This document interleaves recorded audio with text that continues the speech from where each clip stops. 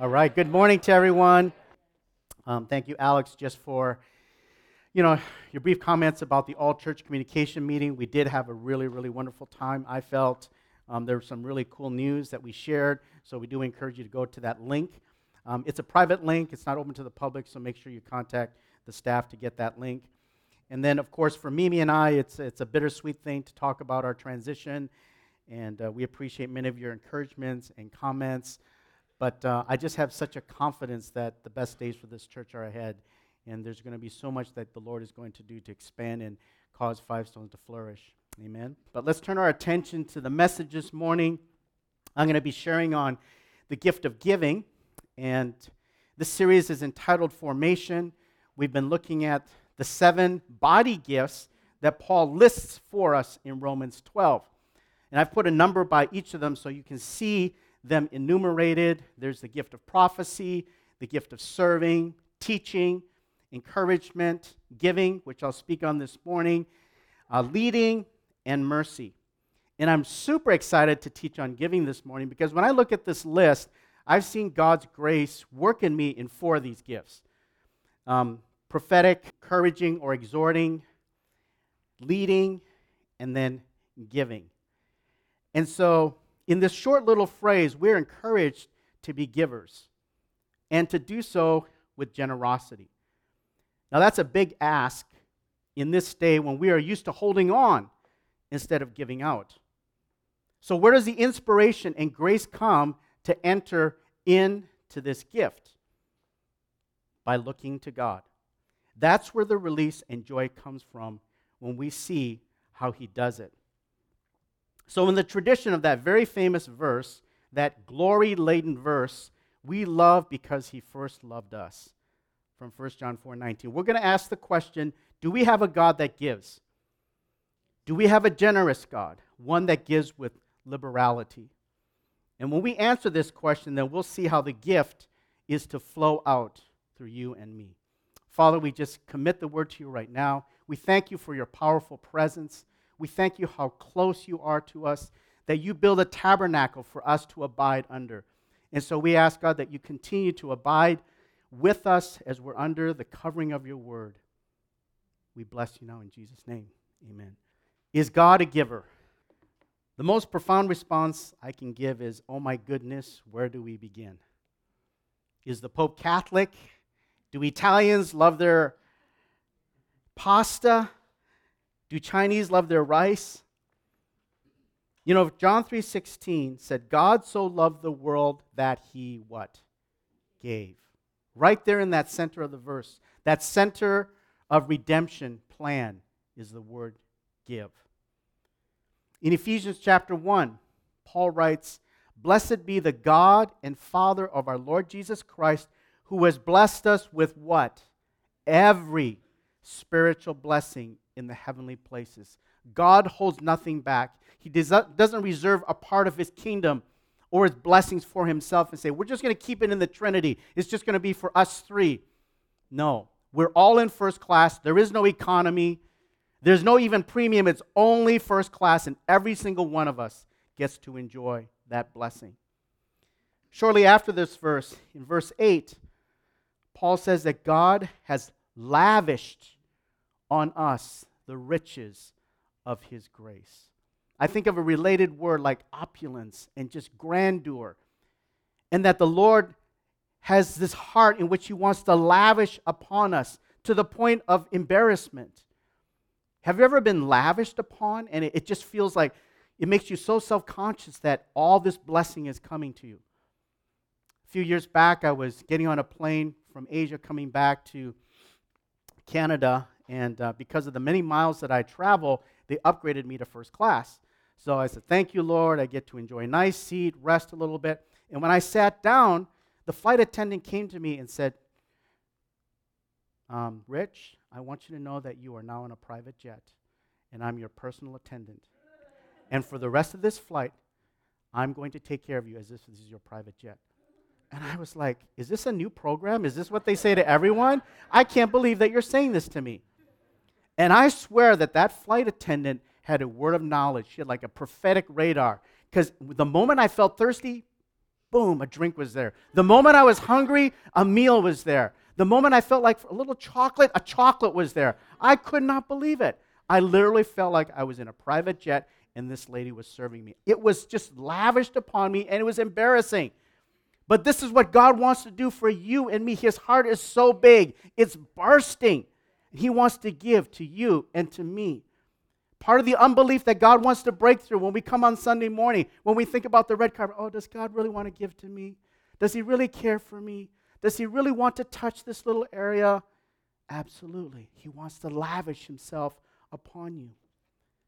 In Luke chapter 6, the gospel says that give and it will be given to you. Good measure, pressed down, shaken together, running over, will be put into your lap. I love this phrasing, pressed down, shaken together, and running over. Last year in the fall, Mimi contracted COVID and she had to quarantine in Minneapolis for 2 weeks. So I was by myself here in Canada. I was a bachelor, and I had to fend for myself. So I went to TNT to buy groceries. And I had not actually been to TNT for years. And I was like, wow, look at all this food and all this. How come I didn't come here before? And I was going down this particular aisle, and they had this beautiful pan of fried rice, and you could buy a pint of it. And I go, yeah, that's what I want. So I pointed to the lady behind the counter. I said, oh, I want, a container of fried rice. So she picked it up, and she scooped it up, and she put it into the little pint container, and then she smushed it down. I go, and then she went like this, and then she went to another scoop and put it, and then smushed it down, and it was so full she had a hard time putting the cap on and the lid on. And I go, this is awesome. There's so much value. There's probably another 20% of fried rice that's in this container.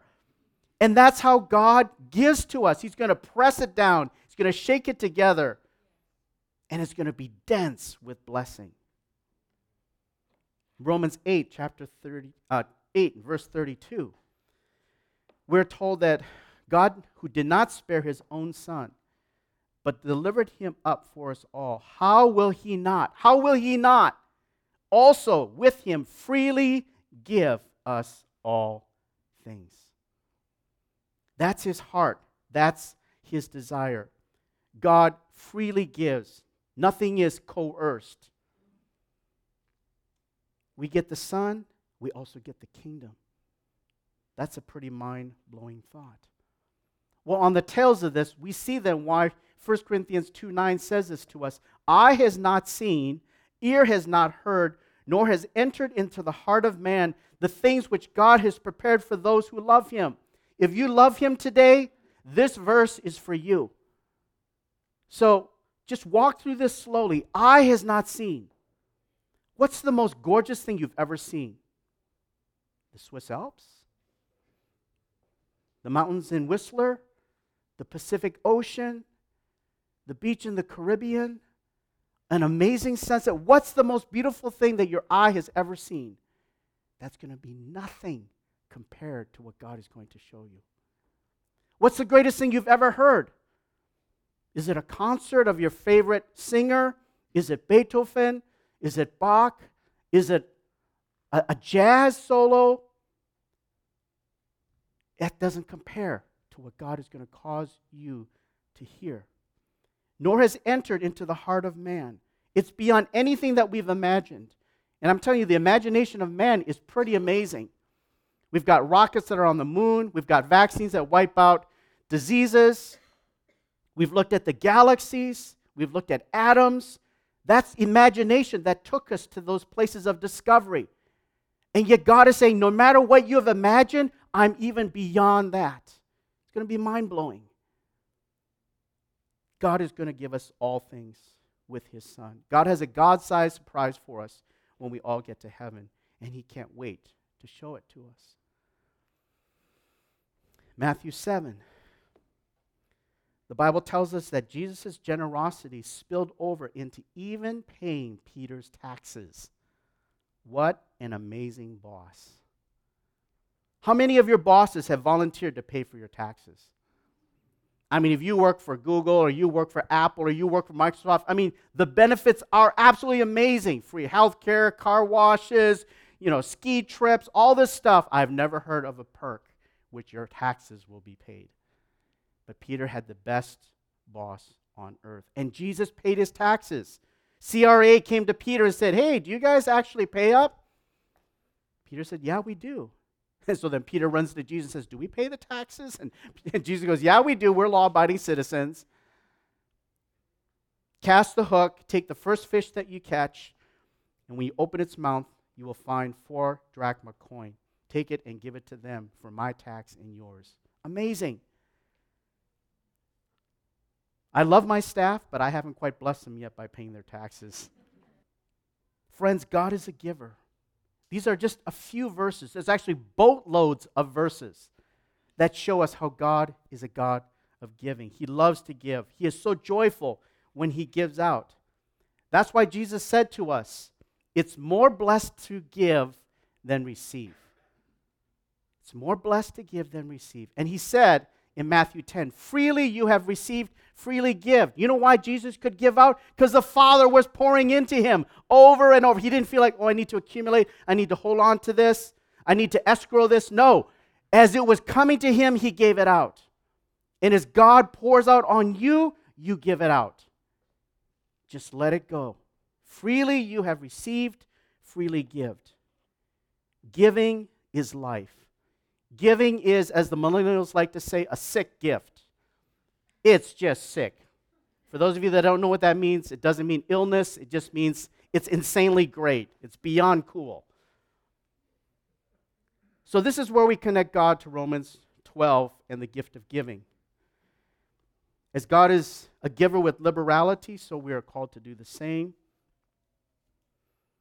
Think about the boy with the 5 loaves and 2 fishes. Did he have a heart to give? Did he give freely and generously? I like to call him Asher, so we'll just call him Asher. So you've got this thousands of people on the countryside seated on the mountains, and they're hungry, and the apostles are panicking how they're going to be fed because Jesus said, we're going to feed them. And the apostles are like, how are we going to do that? So they locate little Asher, and he's got this little lunch bag of 5 loaves and 2 fishes. Now, in my mind, I think of Western loaves of bread. What Jewish mom would send their kid 5 loaves of bread? I mean, we're talking, okay, maybe an afternoon seminar. Why do you leave 5 loaves? Or is it one of those little dinner rolls? I'm not sure. But anyways, this kid was stocked. His mom surely loved him. And so did the apostles come and just snatch his lunch? No, I think they went to Asher and said, hey, little guy, we're so glad you're with us. You know all these people here? Jesus wants to feed them, and he wants to use your lunch to do that. And little Asher goes, really? All right, let's do it. And so bang, he gives up what he has, and the Lord multiplied it to feed 5,000. Do you see the power of the seed of giving? Just one little bit surrendered to the Lord and given joyfully, God will multiply that beyond what we can think or imagine. Think about Joanna and Susanna in Luke chapter 8. Has anyone heard of them before? They're one of the unsung heroes in the gospel. So Joanna's husband worked for Herod as his personal attendant.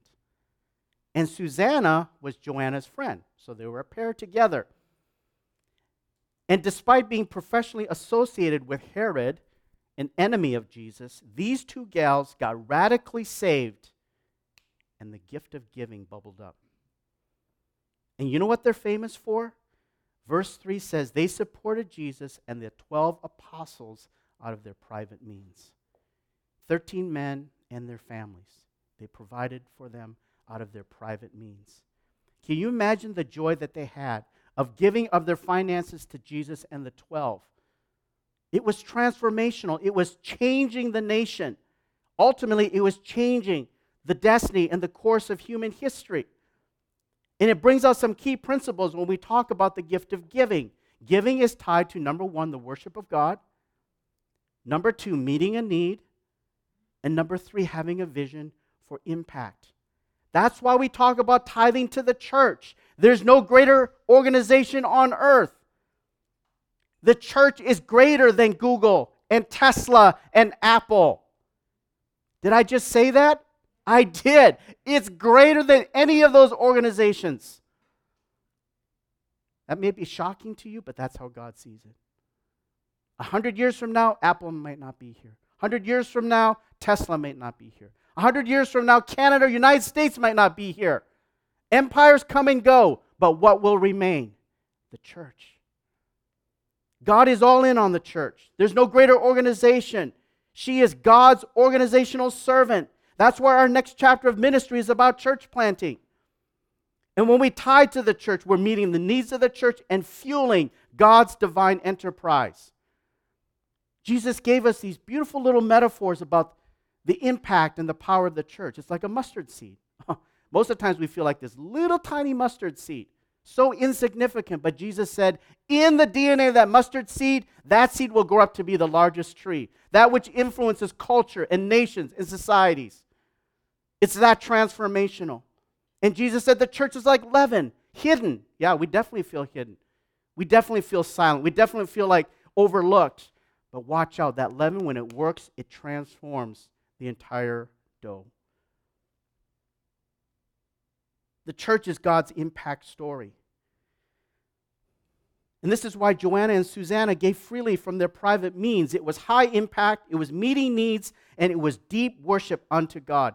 Just like the woman who broke the alabaster vial of perfume over Jesus' head. You know, sometimes women will have those special row of perfume bottles, and there's one that's prized and treasured, and they only take it out and they only use it on special occasions.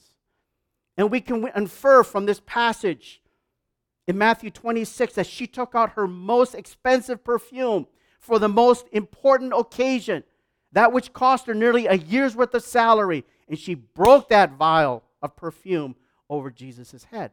Everyone was incredulous. Are you kidding me? Why are you wasting that money? We should have used the revenues from this to feed the poor. But the woman is saying, this is my worship. Extravagance is part of giving. From day one when I was saved, I have loved tithing to God. And I need to tell you that so you don't know that we preach tithing but don't practice it. Every time I write a check to the church, I have a smile on my face and a glow in my heart. It's that feeling of, this is for you, Jesus. Now notice something really important in this little passage about Joanna and Susanna. And this theme is carried out throughout the whole gospel. God is not a beggar. Jesus didn't beg Joanna and Susanna for money.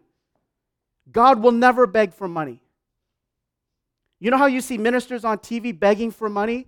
Fund my plane, fund my jet, fund my lifestyle. I'm anointed by God. I'm a servant of the Most High. I'm working hard for Jesus. Traveling is hard. I need to be refreshed when I land. I need to be filled with the anointing. Beloved, don't fall for such stupidity and idiocy. Please show your discernment. Please show your acquaintance with the gospel, that you understand how to judge such kinds of pitches. God never begs. Can we say amen to this? God never begs. God doesn't need your money in that sense. He already owns a cattle on 1,000 years. He's already a gazillionaire. He could print his own money if he wanted. Giving is not about funding God's lifestyle. Rather, it's about laying up treasures in heaven where moth and rust does not consume. Matthew 6:19 through 20. And you know what this verse means? It means when you spend money on earthly things, which we do need, but when you spend your money on earthly things, they will rust and decay and be gone. You will never see them in heaven. But when you lay up your treasures in heaven like Joanna and Susanna, your treasure will be with you forever. The people that Jesus and the disciples healed and led to salvation, they're going to be standing next to Joanna and Susanna in heaven. You know the missionary that you give to and the 15 people that they won to Jesus? They're going to be standing next to you in heaven forever. You know, when you give to your local church, all the treasure of that church, the people saved, the disciples made, the sick that are healed, the city that is reached, they all go with you to heaven. Giving is about that heavenly treasure. Think about the church at Philippi. Do you know why we have the book of Philippians in the Bible? Because Paul was so touched when the members of that church gave to his ministry, he wrote them a thank you letter. The book of Philippians is considered by theologians to be Paul's most joyful and joyous letter. And it's actually a thank you letter for supporting my ministry. That's the power and impact that we have when we meet people's needs, when we're inspired by God to give, and we help extend the kingdom through our brothers and sisters. And this joyful thank you note made it into the Bible. The Philippian church didn't just have a few individuals with a giving heart. Their whole church was a giving church. Think of all the churches that were planted and how the gospel went forth from Judea and Samaria to the ends of the earth, as it says in Acts 1:8, because they supported the Apostle Paul. I want that kind of spiritual reward in my bank account. The joy of giving is endless. When I was pastoring in Minneapolis, we had a family in our church that translated the New Testament into the Kamuk language with Wycliffe Ministry. The Kamuk people never had the New Testament in their language, and now they have the whole Bible in their hands. I'm going to stand to some Turkic brothers and sisters from Dagestan when I get to heaven. God puts that in my account, in your account. Think about Barnabas in Acts chapter 4. Does anyone know what his original name was?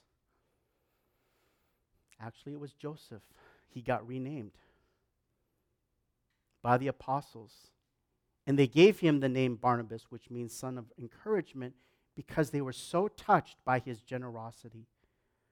And what was so encouraging and inspiring about Barnabas' donation?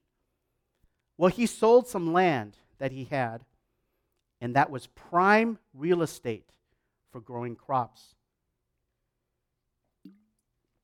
That plot of land generated a lot of income and made Barnabas a lot of money. It was not a plot that was covered in weeds and rocks. It was fertile, rich, agricultural land. Barnabas didn't hold back. Barnabas gave his best. He was an able giver, not a Cain giver. Remember in Genesis 4, brothers Cain and Abel? It was the first murder story that occurred in the Bible. Cain kills his brother Abel because God preferred Abel's offering over Cain's. Cain gave God his second best, but Abel gave God the firstlings of his flock and of their fat portions. It says that Abel gave God the firstlings of his flock and of their fat portions. This is why the prophet Malachi thundered against the priests and the people of his day. When they brought their offerings and sacrifices, they offered up diseased chickens. You don't know whether to laugh or cry. How could you bring a diseased offering to God? You can read about it in Malachi chapter 1, verses 7, 13, and 14. The leaders and the people were offering sacrifices that were blind, that were lame, that were sick, and that were blemished. How in the world can you do that? How would you have the audacity to bring a blemished sacrifice to God? Beloved, do not give your second best to the Lord. Do not give him the seconds and the thirds and the leftovers of your gain or supply. Give him the first and the choicest and the best part, like it says of Abel, the fat portions. Don't be a Cain giver. Last week, a member just told me, I'm using the new text feature. I realized some capital gains and boom, I texted and tithed on it straight away to the church. I was so touched. That's radical. Actually, no, that's Abel giving. Don't donate to the church the turkey that has freezer burn on it after it's been sitting in the freezer for 10 years. I once got regifted a present, a box of Chinese pastries, and you know how I knew that it was regifted? When I opened it, there was mold on the pastries that you could see through the cellophane wrapper. That's disgusting. That's second best offering. That's diseased chickens. We don't want to be there. Now, to round out this point, I'm going to say something strong. Maybe you thought, oh, you've already been strong. You're going to say something stronger? I'm going to say something strong here. You cannot reach full spiritual maturity unless your finances are surrendered to God.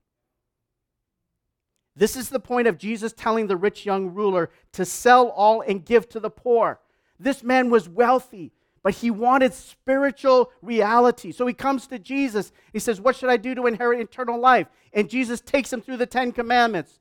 Do you murder? No. Do you commit adultery? No. Do you steal? No. Do you lie? No. Do you honor your mom and dad? Yes. Do you love your neighbor as yourself? Yes. And the guys must thinking, woo, I'm checking all the boxes. This is going really good.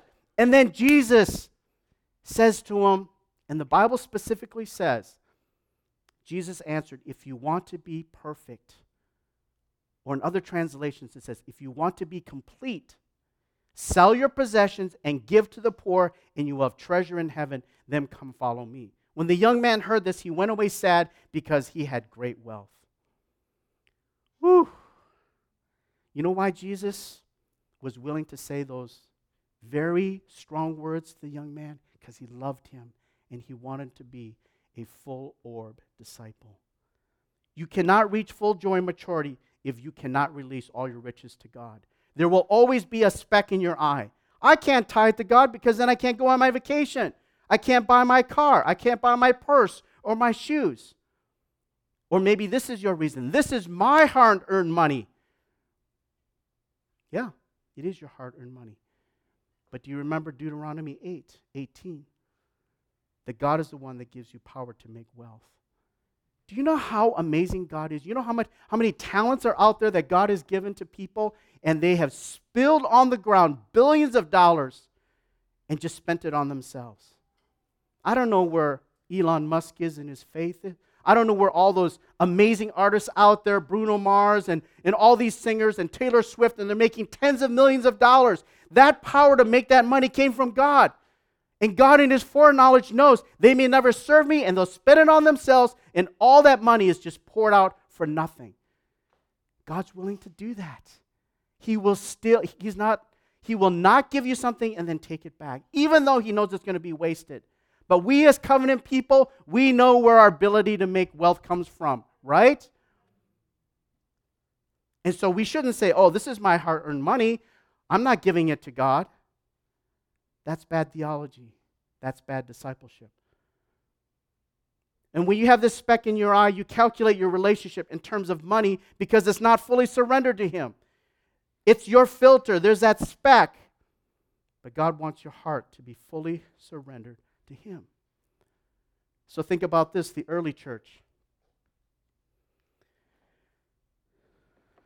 The early church was full of strong disciples. There was no lid on them. The sky was the limit. There was no speck in their eye. Why?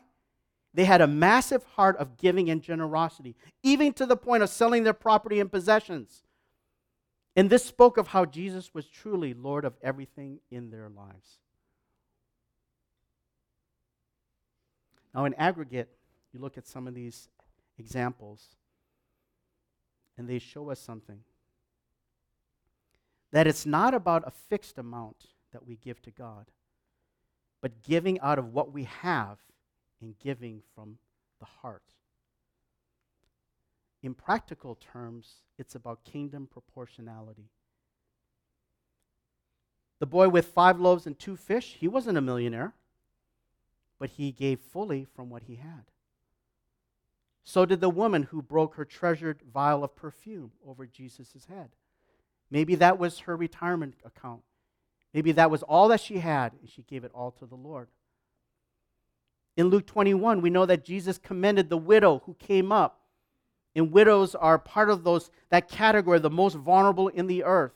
If you want to stir God's justice and anger, start tampering with orphans. Start tampering with widows. Start tampering with the poor. You better watch out because God's going to come and be on their side. And so Jesus sees this widow coming up and drops, as it says in the King James, 2 mites.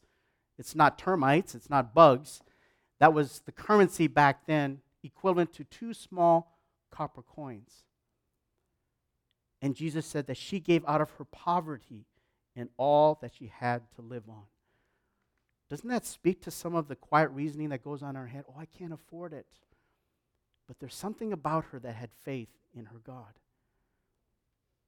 These were all that had very little means, but they still gave. But for those that had more means, they also gave more because proportionally they could give more. This is why Paul says in 1 Timothy 6, those who are rich, instruct them to be rich in good works and to be generous and ready to share. It makes no sense if a college student and a wealthy person each gives $50 a week. That's disproportionate giving in the wrong sense of the word. Likewise, if God has blessed you since you graduated from high school or college, and now you're making $50,000 or $75,000 or $100,000 a year, and you are still giving $50 as if you're a college student, that makes no sense. That's being stingy and small-hearted. That's the opposite of having the gift of giving. Joanna and Susanna, they were women of means, so they gave a lot. And so did Barnabas, and so did Abel. All these ones understood that generosity was in proportion to their assets, whether they were a boy with a small bag of groceries or a highly successful landowner. Now, this is how the gift of giving has worked in my life, and then later with Mimi when we got married. When I first got saved at 16, the following Christmas, I wrote a note to my family, and I said, I hope you don't mind, but for this Christmas, I've taken all the money that I would have spent on gifts, and I've given it to the poor. I don't know where that impulse came from, but now looking back, that grace, that giving, was starting to work its way in and through my life. It wasn't a big amount as a teenager, but it was something. When I was doing research as a graduate student, I had lab tech that was working with me who had just immigrated from Laos. He brought his whole family over. And it's just like what you see in the TV reports on documentaries. Just humble, broken, putting their dreams into this country that they've come to. They have nothing. They sacrificed everything. And my heart just went out to them. And I would anonymously slip $50 bills into his backpack to help his family. It wasn't much, but it was my heart as a grad student living on a simple budget.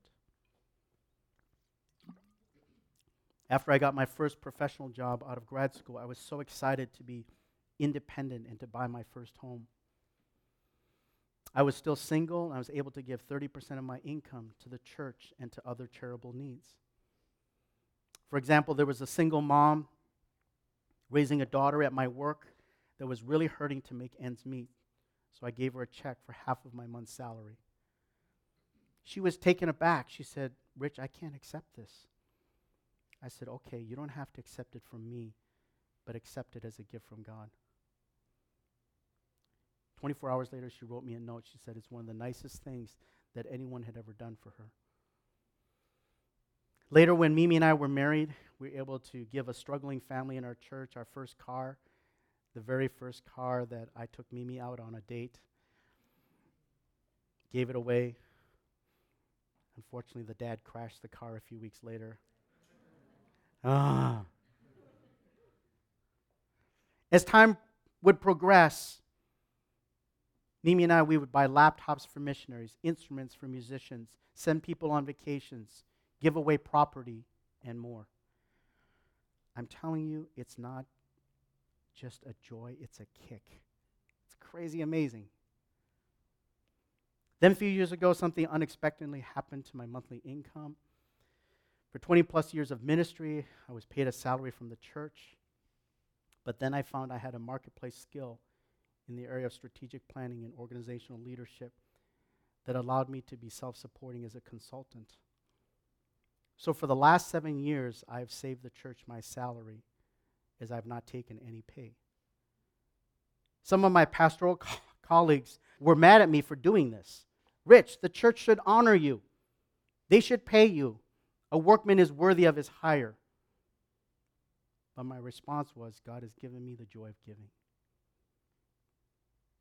When we talk about the gift of giving with generosity and liberality, we're talking about giving in the tradition in which God has given to us. We can never outgive God.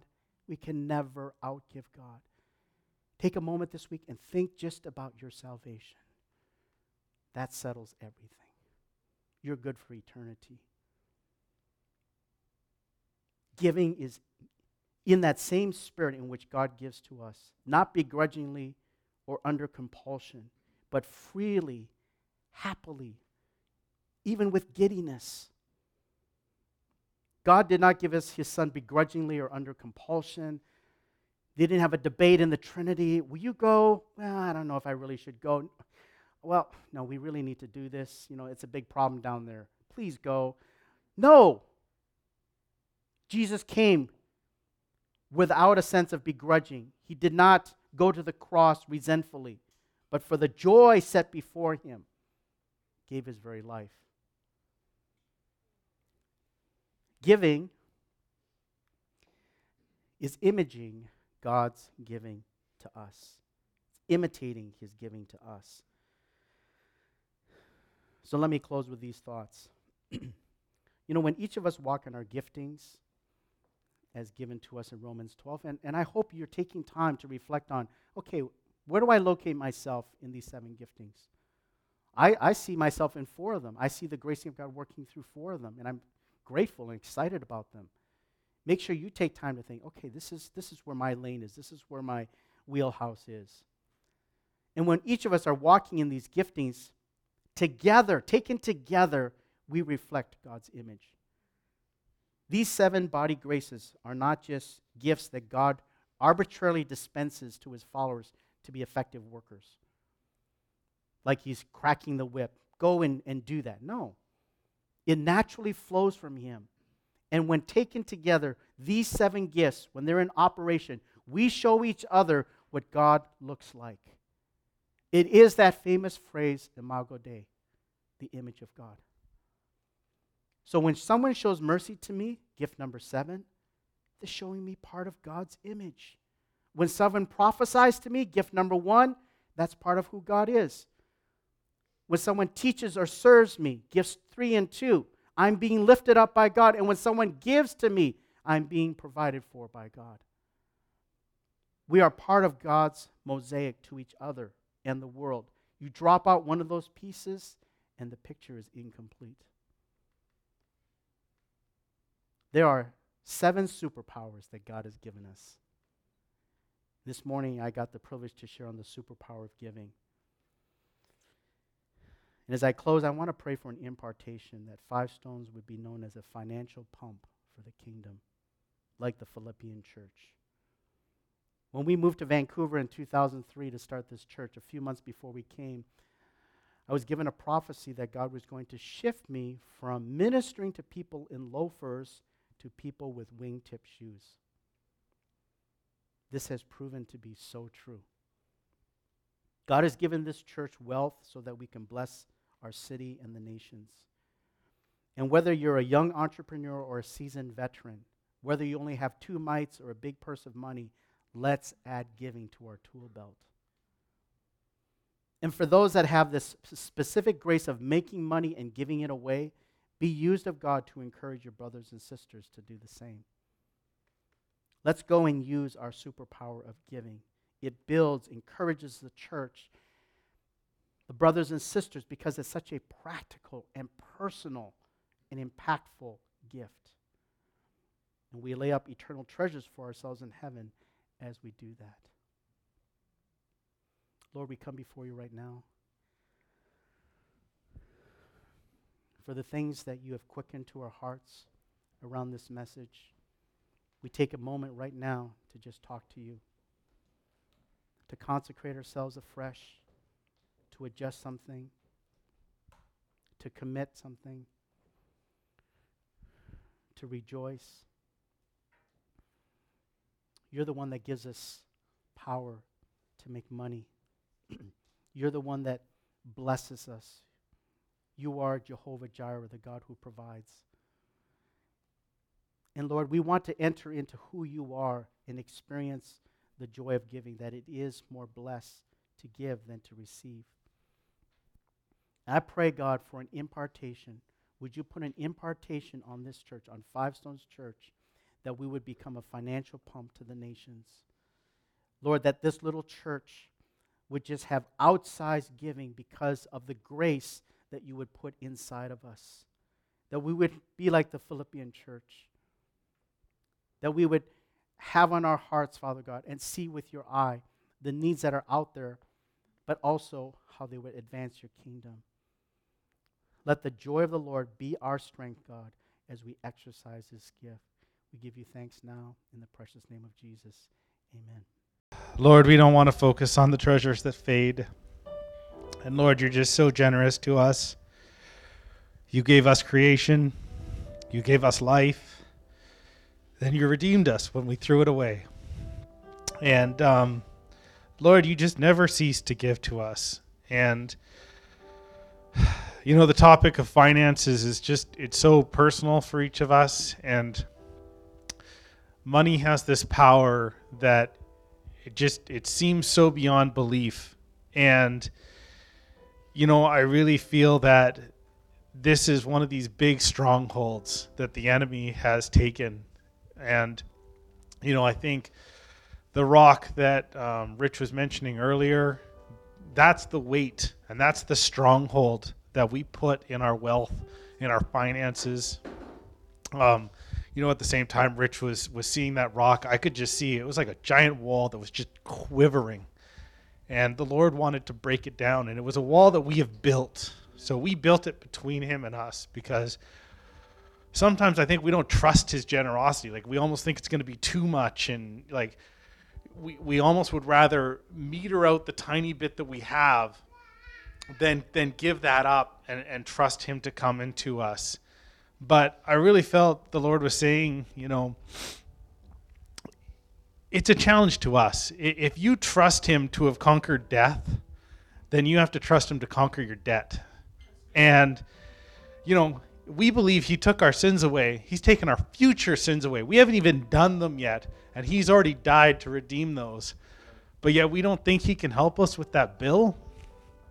And, I'm kind of so thankful that I had to be up here to close this one because finances and giving have just been such a story of blessing in my life. And it wasn't always that way, but, Rick Warren once laid this thing out, and it was in one of his little morning prayers, but he said, I challenge you to try and outgive God.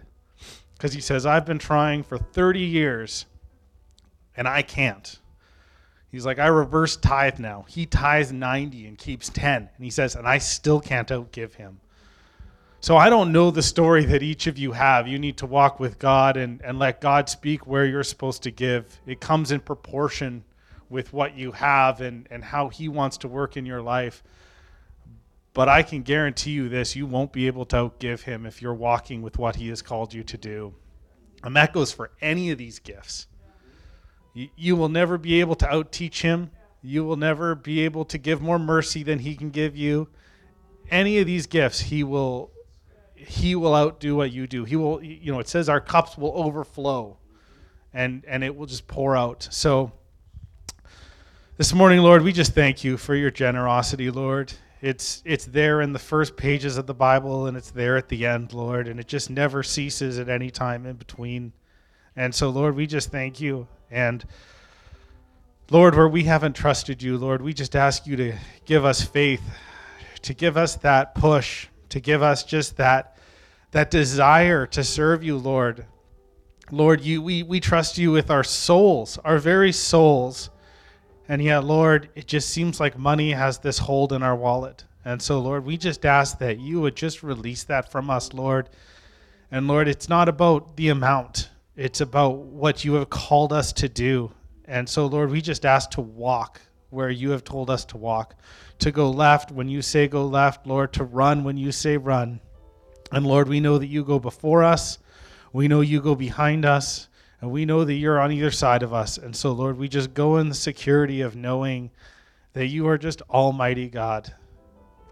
And we just thank you for this morning. We thank you for the worship, Lord. We just thank you that, again, your presence just comes and bees with us, Lord. And so we are just so ever grateful for everything that you are. Bless us this week. Amen.